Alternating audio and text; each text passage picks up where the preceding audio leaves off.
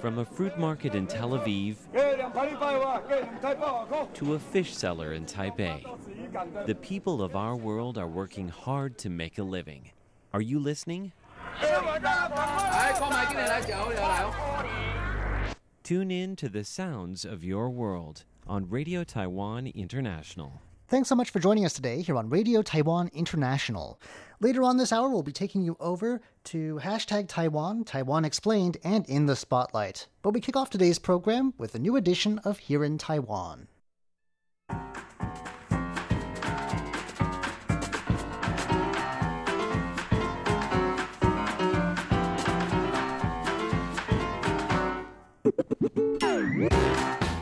Hello and welcome to Here in Taiwan. Today is Thursday, September 3rd. I'm John Van Trieste, and joining me here in the studio today is Catherine Wei. Hello.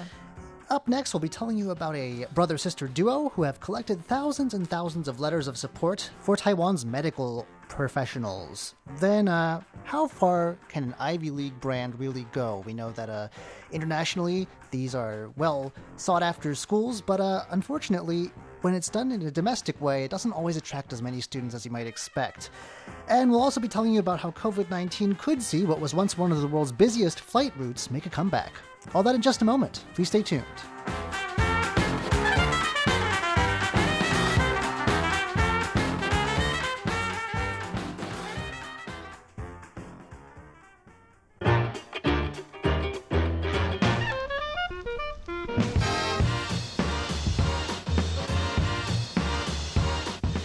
First, though, it is Ghost Month still here in Taiwan. This year we've seen a number of events either modified or scaled back due to COVID-19.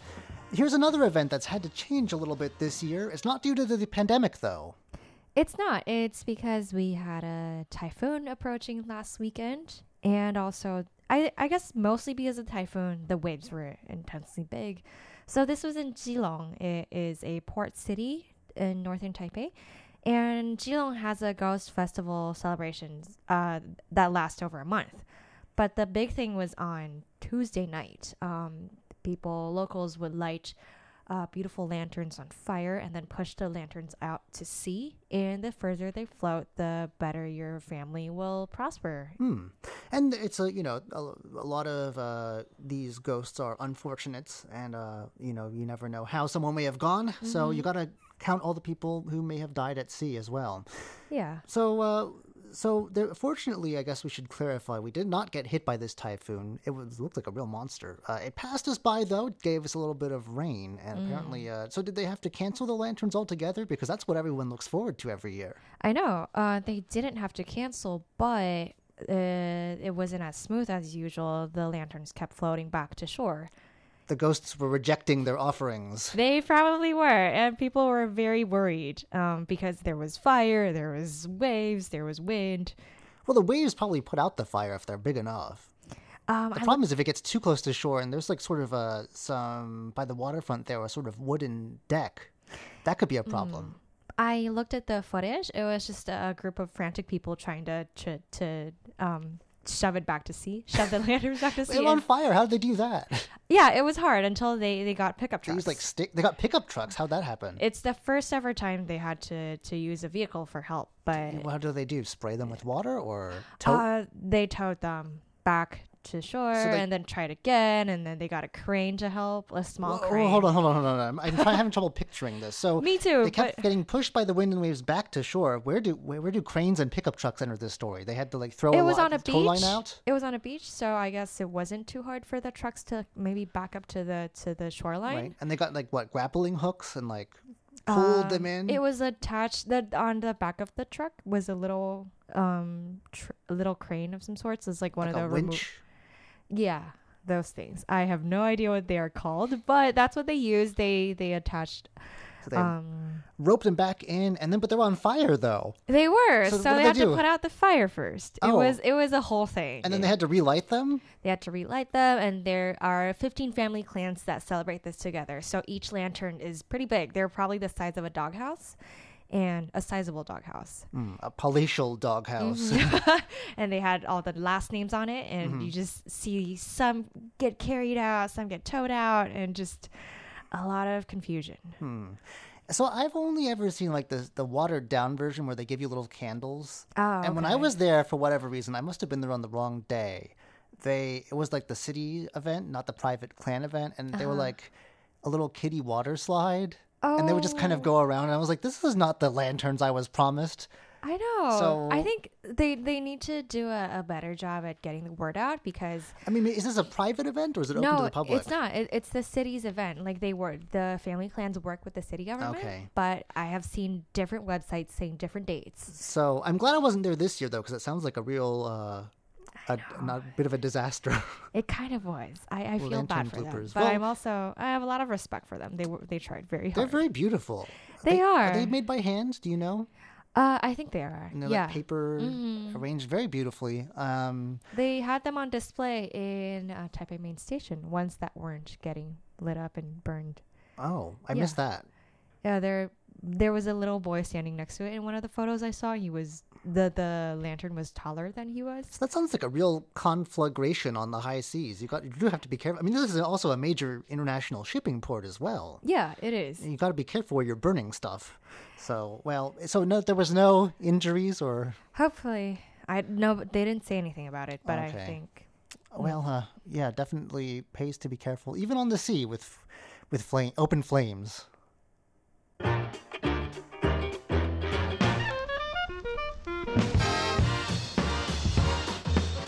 Okay, let's talk about this school that tried to rename itself after an Ivy League institution in an effort to gain some more students. How did that work out for them? not well. This used to be just a private high school, but this year they also have a new middle school and a new elementary school. Mm-hmm. Like attached to them? Yeah, so Okay. it's like K to 12, I think. Right, basically. But for some reason, they decided to rename themselves Princeton. Now, can they get sued for that?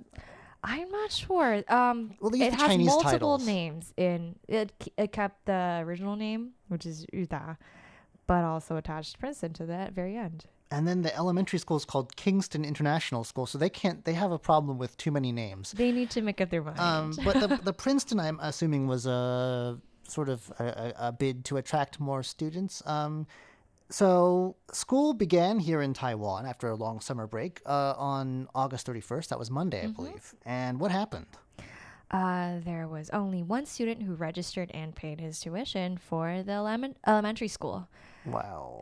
So- It says nothing about middle school, but this whole well, elementary... the whole Princeton thing doesn't seem to have No, worked out for it's- them.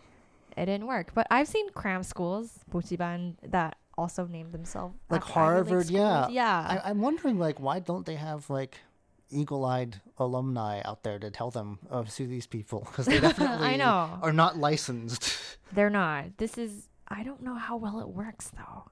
Yeah, well, I have some, like, rules here. Apparently, there are maximum limits to the number of students you can have. 90 pupils for 3 classes, but there's no minimum requirement. So, apparently, if parents of even one child register and pay their tuition, the school must organize classes. And the awkward thing is there are 5 teachers for this one student. Wow. So he's going to have 5 tutors. Like all to himself. Wow. And what's especially surprising is where is this? Is it in Taipei? It is. It's in the middle of the city, So actually. I'm wondering, like, are they just not very good at marketing? Are people confused by all the names? Like in a rural area, we've had lots of stories about schools having to close due to the decline in the number of children people are having, and migration to urban areas. But this is in the middle of the city, so they must just not.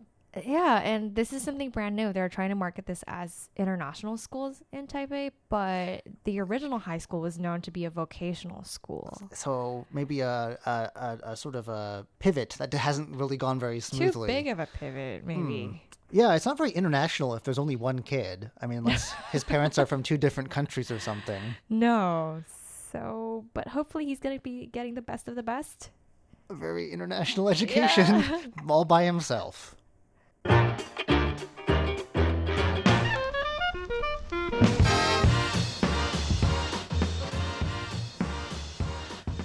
Okay, well, we've got a very nice story about a letter writing campaign that has been a bit more successful than this school's recruitment efforts. Right. So when COVID was at its scariest in March in Taiwan. Brother sister duo, I believe they are twins. They started a campaign to get as many letters as they can from fellow high schoolers. So these two are 16 years old. And they reached out to high schoolers all across Taiwan saying, oh, we want to help encourage the medical staff who are working overtime and working on the front lines and who are probably very scared for their own lives. Not to mention that they have to deal with a lot of people who, I don't know, like have you heard these stories about like the chronic emergency room visitors? Or like people who like just show up to different clinics because they just want a second opinion about everything.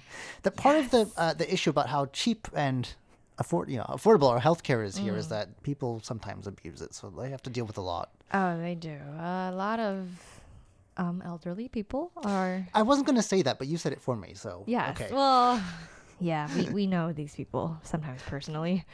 But yeah, so they organized the campaign, and through 4 months, I think, they had to stop because of midterms and end of terms exams. So responsible. I know, right? But they also, they kind of pared down on their own extracurricular activities to organize the letters. They put them up on little posters for different hospitals across Taiwan. They didn't just focus on the city hospitals. They went to rural hospitals in the mountains. And yeah, they got up to over 3,000 letters. Wow. And that's surprising because it's probably the first letter half of these kids have ever written. I know. Now we're so used to texting. Were they actually sent like in the mail? They were. Wow. So these two stayed home after school and all they did was organize letters. Wow. And who did they send them to? That they had certain people, like, were the high schools asked to write to their local hospital or just to whichever one? They said to send them to the twins first. And they would just redistribute them at random. Yes. So they weren't writing to specific. No, just to medical staff in general. Okay. Oh, that's nice. That way you make sure, because there are some hospitals that are very famous. They get all the attention, It's nice to make sure. That's how this made it to the news. I think they were doing it relatively low-key, but this hospital in Taidong that is probably used to not getting a lot of attention and resources. That's a quite rural area. Yeah, they posted on Facebook saying, oh, look at all the letters we got. People usually forget about us all the way here. So they're reaching as many hospitals as they can. Wow. And did they get some of the hospitals on, like, for instance, sort of offshore outlying islands too? Those are other places where even, like, I don't know. I've written a number of stories over the years about donating sort of like helicopters for medevacs and things like that because they're probably the least well supplied of all. That's true. It doesn't say anything in the report, but so this is mainly focused on the rural hospitals in Taidong that felt very moved. But it does say that they've so far sent these letters to over 60 hospitals across Taiwan, and they're working to get more. All right. Well, fortunately, COVID-19 has sort of simmered down since then, but it's nice to still, let our doctors and nurses and all the other people who look after us, let them know how appreciated they are. Yeah.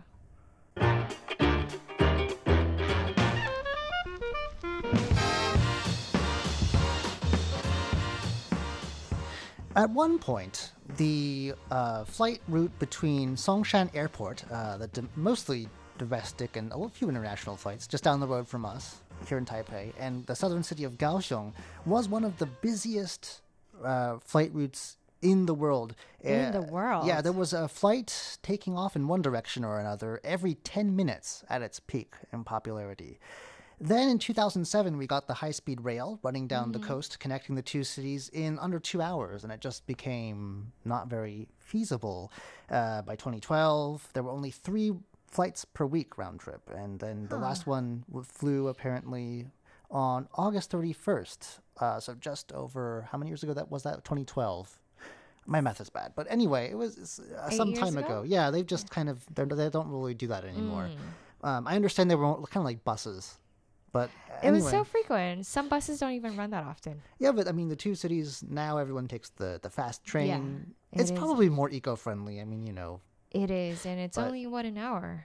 Yeah. Not that many stops in between. It's if you buy the expensive direct ticket. Yeah. But the route may be making a comeback, and it just goes to show you how desperate people are for some reason. To fly? Yes, I don't get this personally, but I don't like flying either. me either. And like to go through security and all that. We've told you about. So we've told you on this program about sightseeing flights, about people actually just waiting in line to sit on an airplane that didn't even take off. That was a while ago, though. And people now are flooding flights to the offshore islands, which is the furthest you can get, really, without having to quarantine. These domestic puddle hoppers. Now, they may be bringing back the Taipei Songshan to Kaohsiung route for the first time in 8 years. Oh, there it is, 8 years. And this is not definite yet, but there's a travel agency, it's not named, that is planning a 3-day tour package that would feature these flights. They would go from Taipei to Kaohsiung for a look at the city, and then down further, and this would probably involve a bus ride to Kending, Oh, yeah, for sure. the beach bus resort on Taiwan's southern tip. And this will be happening, this won't be a permanent thing. It's probably at first just going to be over the National Day long weekend, which is over, it's October 10th. In a month or so, yeah. And they're going to charter, and this is amazing because towards the end of this, it says that the flights were usually less than half full. They want to charter a 158-seat Boeing 737 to operate the flight. And they're serious about it. They say if enough people book the tour and if it's feasible, they're going to apply to the Civil Aeronautics Administration for permission to do it. Because domestic charter flights can only happen at all, apparently, if there are no scheduled flights on that route that are commercial. Like regular That's commercial service. Well, it is so far, right? Yeah. These are big planes. Yeah. I can't imagine. I mean, Just over one weekend, you'll have 3 planes with 187 people each. no, just one. Oh, okay, just one. I was like, No, there were 3 towards the end of its okay. service, regular Oh, commercial service. This is just a one-time thing so far. Okay. And it doesn't say if there's a return flight, but really, yeah, I would just take the train. Yeah, it saves a lot of time. And carbon impact. I know. I don't understand people's enthusiasm for having to show up to the airport 2 hours early to go through security. So and desperately want to be in the it's air. amazing. To each their own.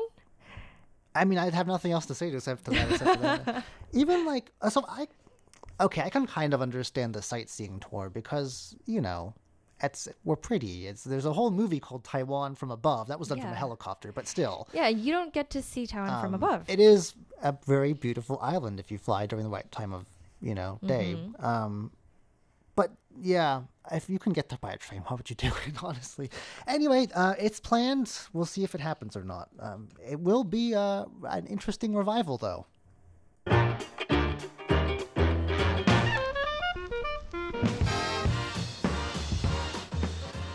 And speaking of the southern sea of Kaohsiung, set construction is underway for an epic film trilogy. It's going to basically it doesn't say how far it will go back in history, but it will at least tell the story of Taiwan starting 400 years ago. It doesn't say up till when. This is from Wei Desheng, who I believe, was he the one behind Sadiq Bale? Yeah, that was him. That was another epic cinematic masterpiece. Was 5 hours at least. That was the director's cut, though. The Yes, one that was in it theaters was was shorter than that. He also did Kano, which is another historic, another historic epic. Trimmed to commercial lengths. This I believe. this one about a baseball team during Yeah. the Japanese colonial period.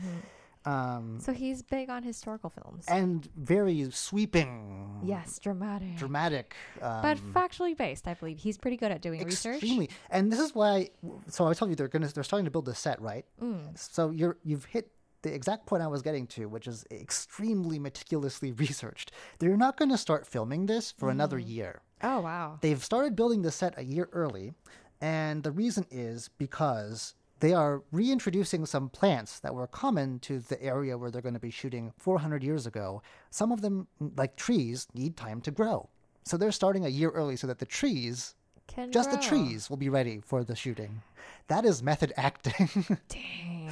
Not even fake plants. They're getting the Oh real no! deal. They're and they've also they estimate that this set also includes more than 30 houses, original design of the local indigenous Siraya people. This is, I think, the first part of the Taiwan trilogy. At least will touch on them. Okay. And the build of bamboo, wood, straw at the cost of about $1 million US. There's going to be a church, warehouses, and gathering halls too, because I think this seems to be focused around the southwestern coast of Taiwan around the time when the Dutch came, so the 1600s, and there were also Japanese and traders, So Chinese around pirates. The Qing Dynasty? The Ming Dynasty? The transition between the okay. two. And it's a very dramatic period. It lends itself to drama very well. Andrew's done not one but two dramas based on it. We broadcast The at radio least- play? Yeah, Tales of Dutch Formosa. That was a multi-part radio play we did here.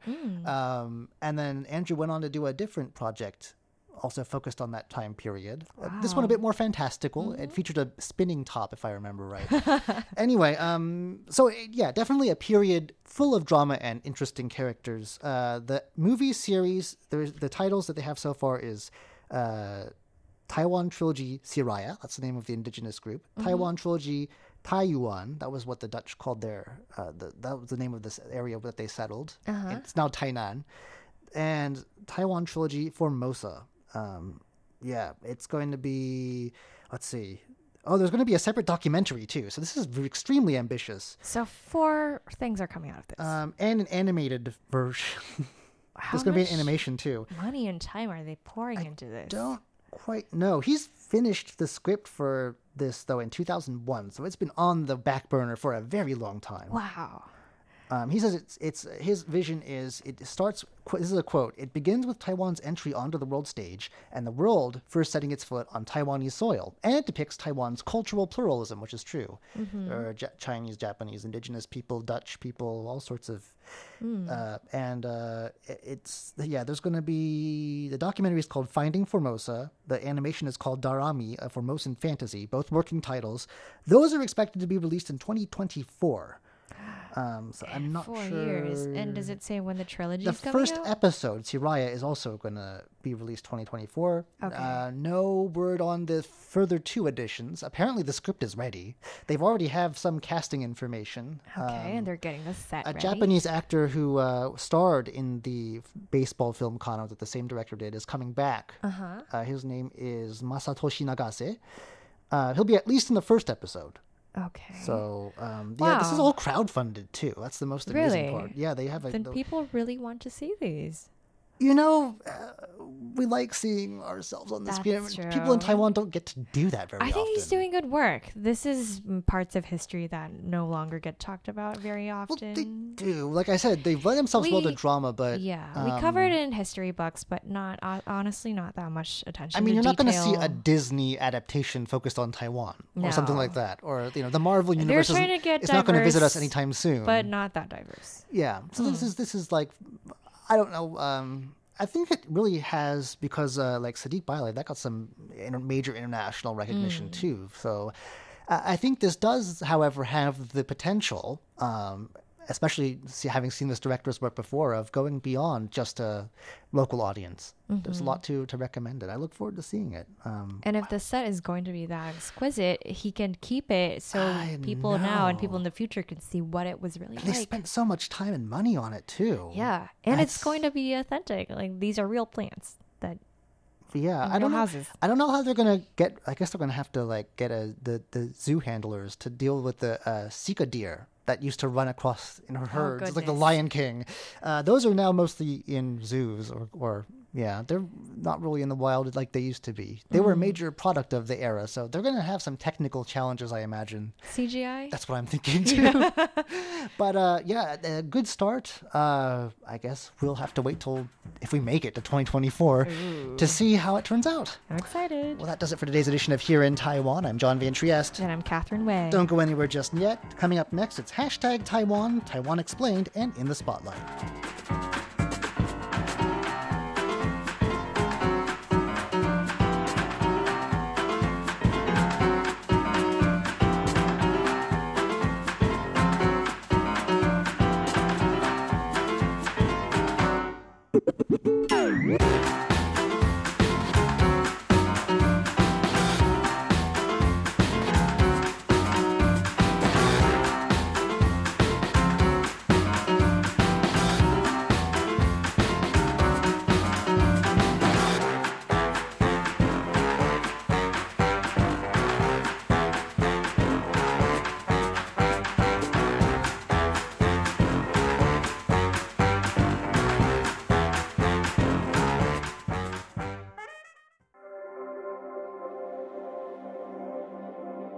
Hello and welcome to this week's Hashtag Taiwan. I'm your host, Leslie Liao. Thank you for joining me.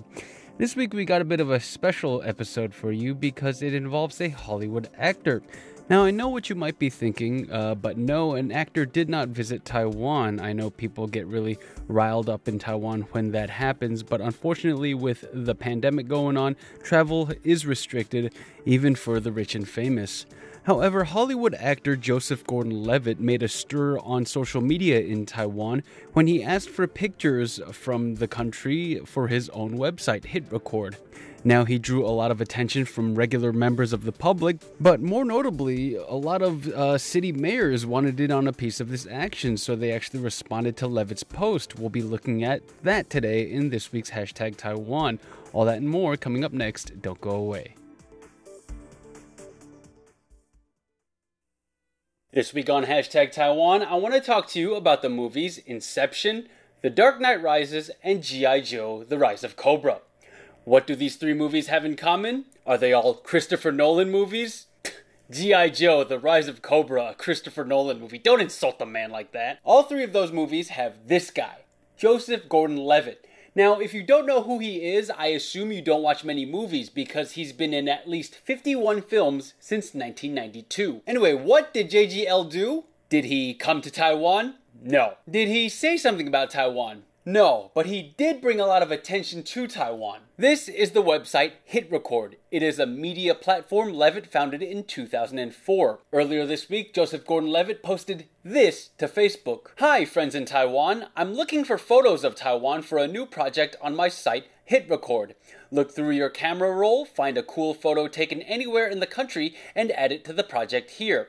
Kiki Shen captured this shot at the 2016 Taiwan Lantern Festival in Taoyuan. People in Taiwan love two things: Hollywood actors and Hollywood actors talking about Taiwan. As of writing, Levitt's Facebook post has over 32,000 likes, 6,600 comments, and 5,600 shares. Lots of people wanted to show Joseph Gordon-Levitt the beauty of Taiwan, but most notably, many city mayors shared their cities with him. Here are a few. Deputy Mayor of Taipei City Huang Sansan shows Joseph a picture with the caption, Beimen, Taipei City Wall North Gate has been the front gate of Taipei since the 1880s. It is one of the 5 gates that has been left behind. It still has its original look.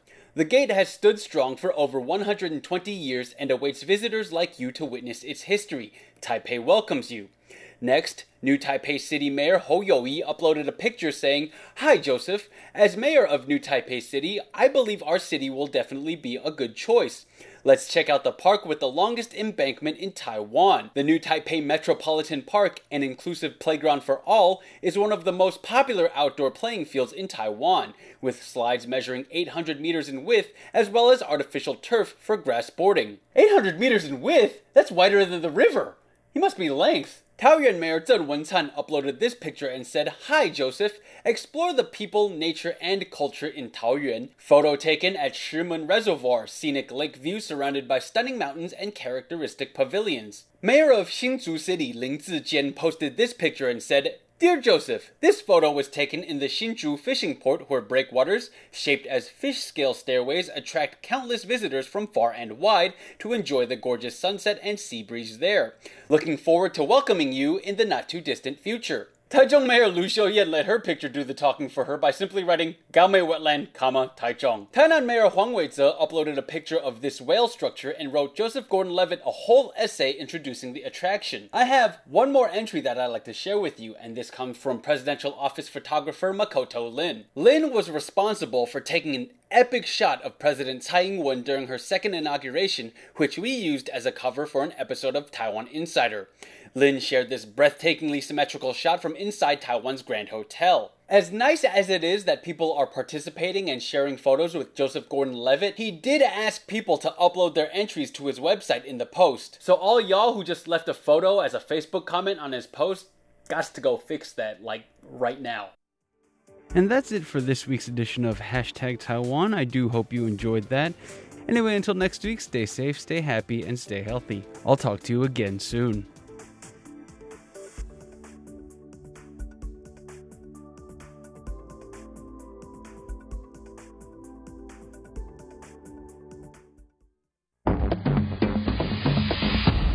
Earlier this week, we saw some disturbing images of what Taiwan may look like underwater. That's right. It was a simulation by Greenpeace, which is warning that some 2 million people in Taiwan, or nearly 10% of the population, could be displaced by rising sea levels by the year 2050.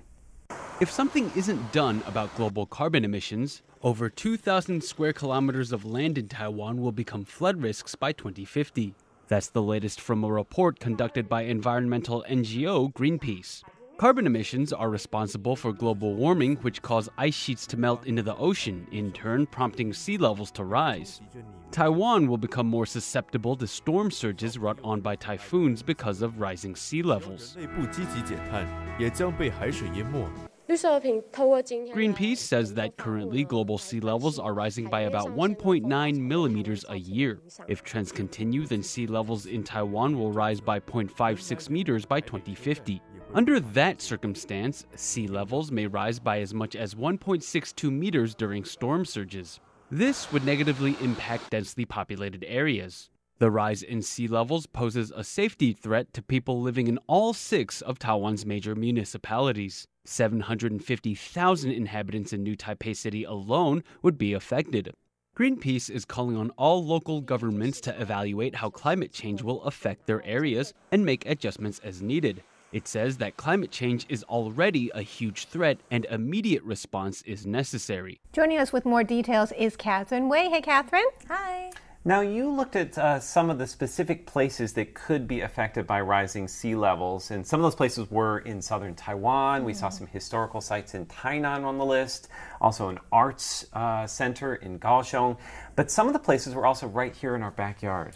Yes, and it may be hard to believe, but the presidential office and the Songsan International Airport might be underwater in 30 years' time. Well, that's hard to imagine. So what is Greenpeace saying about how Taiwan is dealing with this problem? Greenpeace is saying Taiwan's not doing that great of a job, and it's not just Greenpeace who's saying this. Taiwan has been ranked at the bottom in a few climate change rankings, including the Climate Change Performance Index, which uses data from the UN. We ranked 3rd to last in 2019. But the government says that these organizations are using old or incorrect data. Taiwan hasn't been able to correct them because it is not a member of major global organizations like the UN. Well, thank you for that, and that's this week's Taiwan Explained.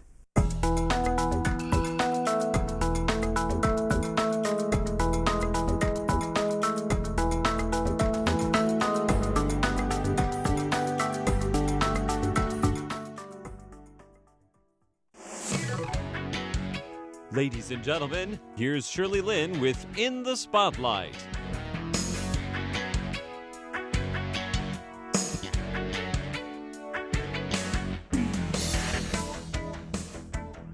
Today I'm at the home of Yan Yan Wu and Colin Go, who are the creators of Dim Sum Warriors. This is a comic book series. They're actually originally from Singapore, but they had spent the last 20 years in New York, and they've been here in Taiwan for 2 years. I've always wondered why they're here in Taiwan. Yeah, why are you here in Taiwan? By happy accident, I think. Accident, yeah. So we arrived in Taiwan because I was invited by Zhongyang Daxue, National Central University, to be a visiting professor. And then we came and fell in love with Taiwan and decided to stay. And we also came with our daughter, and when she was here, she arrived and she knew zero Chinese.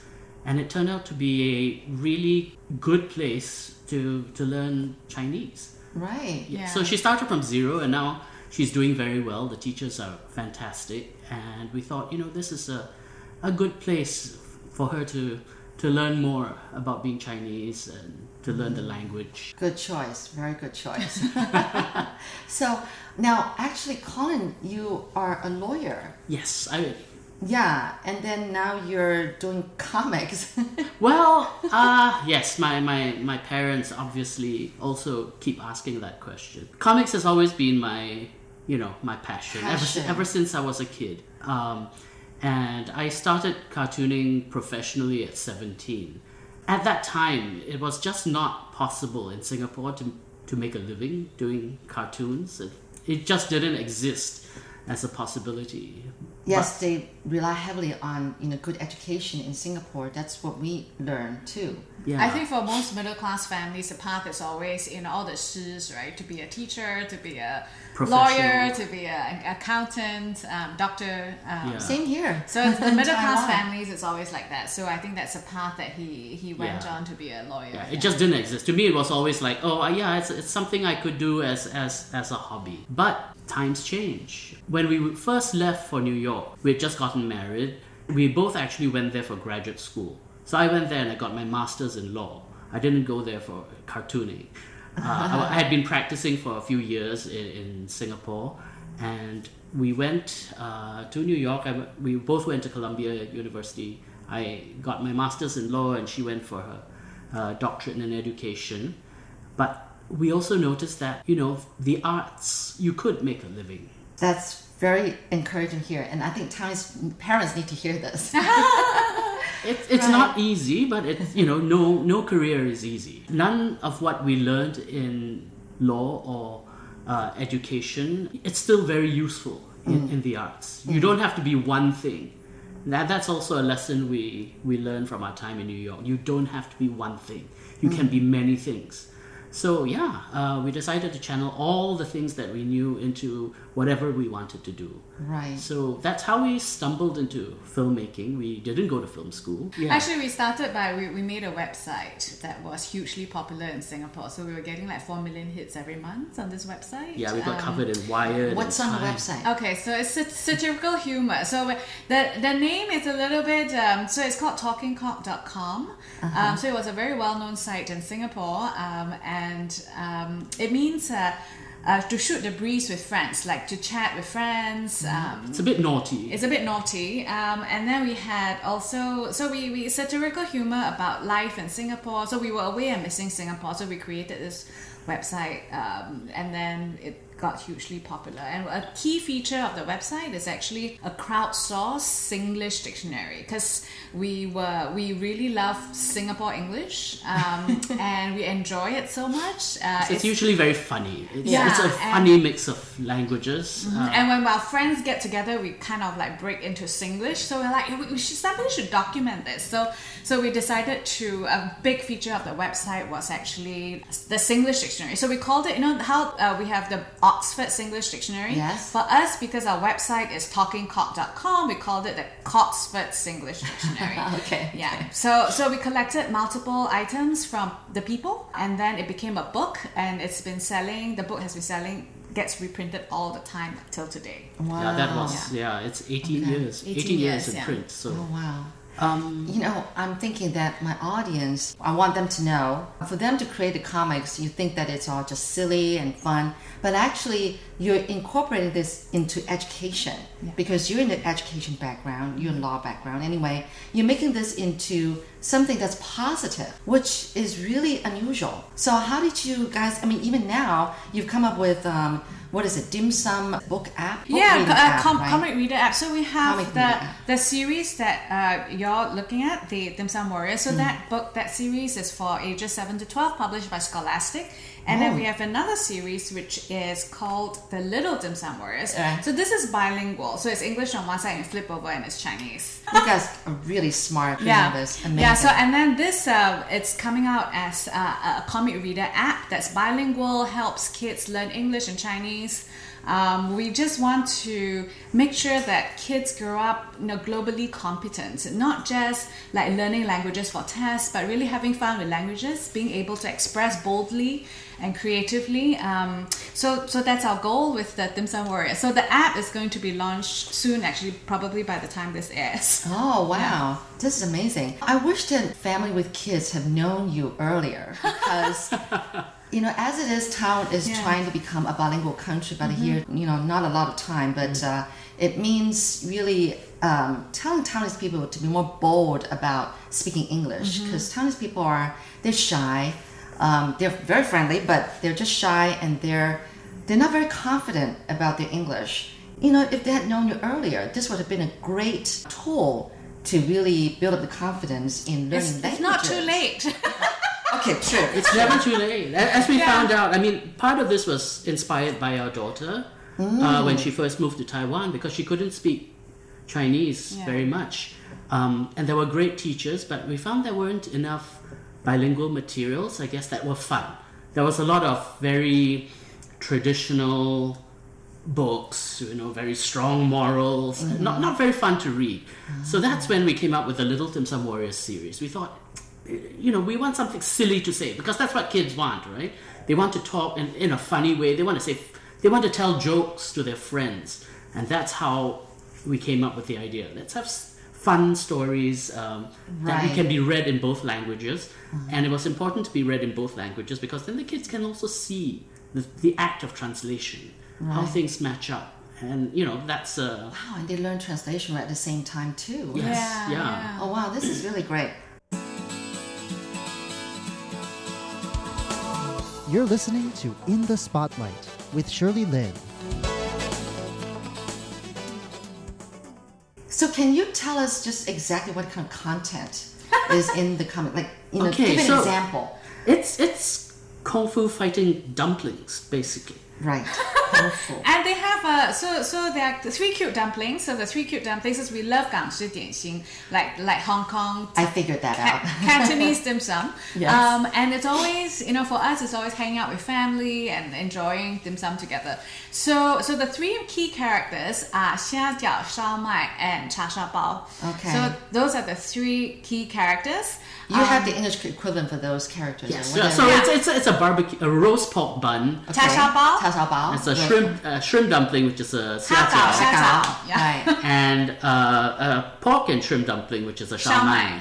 Oh, Yeah. okay. All So right. those I 3 love are the salmon. key characters, Yes. and then they battle a pot of evil instant ramen, which is 方便面上校. Who's so, because 方便面 is so, Delicious. 泡面 is delicious but evil, But right? Yeah, there's zero nutrition. Nutrition, but so delicious. So we realized that kids really enjoy the silliness of these 3 key characters, and then they so the message is really 做什么事情都要一点心. So use your heart with everything that you do, because dim sum means a little bit of heart. Yeah. 点心, right. Yeah, it's a little bit of heart. Heart, yeah, Xin use is your heart. Yeah. Yeah. So the whole book series has a lot of our focus is really on global competence, right? So things like, what if you meet dim sums of another culture? What happens? Like, how do you make those? How do you accept others as yourself? How do you resolve conflicts with each other? So there are a lot of values which are communicated in a very hilarious and fun stories. Yeah. And after this came out, so we first published the graphic novel series came first. And after that, what happened was it got adapted into a stage musical in Shanghai, In Shanghai, by Lai Shengchuan. Right, who's Stanley Lai, who's a pretty popular stage director, stage musical film director from Taiwan. From actually. Taiwan, and went to China. Right. And then But he met us in New York. Yeah, so we were introduced to him by our director, Mei An. So Teo Mei An is also Singaporean based in New York. And then Mei An connected us with Lai Lao Shi, Stan, and then Mei An also connected us with our composer, who's Tu Yun, who's a Shanghainese American. And the composer. So we did, and that was in 2017. We premiered the musical version in Shanghai, and we were very lucky that year because Tu Yun, our composer, won the Pulitzer Prize for music. And so it was. So and then 2018, the show managed to tour 25 cities in China. So we're like kind of looking at all these kids. We're going on tour and then seeing all these kids getting really excited about the dim sum characters. And then we're like, we got to do something about this. So the year after that, so last year, I left academia, so I was a professor, and decided to start Yamcha Studios in Singapore to really grow Dim Sum Warriors as the company, as an educational app, so that more people can enjoy the stories and use it for learning. Wow, this is amazing. Now, with the stage play, did you guys have a part in the costumes and everything? Because they're awesome. They have the headwear where it was the dim sum, the food itself, but then the costume. It's designed by we have a wonderful designer from Hong Kong. Yoki Lai. and she designed the costume. So our role was really as writers. So we wrote the book. Yeah, it was a very interesting production because we had Chinese people from all over the world. Different parts of the world. Right, so we had Taiwanese, we had from China, obviously, and even from the different parts of China. From Taiwan, from different parts of China. And then from Singapore. And, it's so really like Asian people from all over the place. So it was very interesting because we had arguments over there was one segment where we had to talk about the ingredients of Shao Mai. And we had really regional arguments. So we're like, no, Hong Kong Shao Mai has pork and shrimp. And then the Shanghainese people, no, it's got beef and nuo mi, which is glutinous rice. Was this made into an episode of its own? Because that would have been interesting. No, it wasn't. But it was very funny. Yeah, I know. Yeah. It's funny because now that I come to think of it, I love Shao Mai, but I don't even know what's really in it. Yeah. All we do is just care about eating it and just say yum, And Shao Mai is different in different places. Yeah. And youtiao is also different in different places. In some places, youtiao it's curled together. In some places, they're two parallel sticks stuck together. Don't you think that food is an international language? I think so. And I feel like in food there are actually no enemies, and which is why we love working with food and sending our message of kind of, global peace through food. That is wonderful. So what other aspects, educational-wise, that you've thought about? Because I think you two are very smart people, and you really... And besides, you're turning something into so positive and so educational and such high learning for kids and everything that even parents would approve 100%. How do you come up with these ideas? Well, you have a daughter to experiment on, I guess. And she gives you guys ideas as well. She's a smart kid. She does. Yeah, so it's just amazing. I don't think Taiwan knows this as well as maybe China or Singapore. We haven't really started. But then again, you've only been here for 2 years. Yeah, so our work has been... So I do a lot of education research. And so in the research, it showed several things are very good for language learning. So for example, comics are fantastic for language learning. So the research has shown that. And the reason is because, one, kids love comics, right? So they love to read it. Two, it's actually called multimodal learning, multimodalities. And the reason is because comics, even if you can talk about very deep topics by looking at the graphics. So the learning is scaffolded and supported by graphics, by sound effects, and so on. Want to learn more about the Dim Sum Warriors comic series? Well, tune in next week on In the Spotlight. I'm Shirley Lin.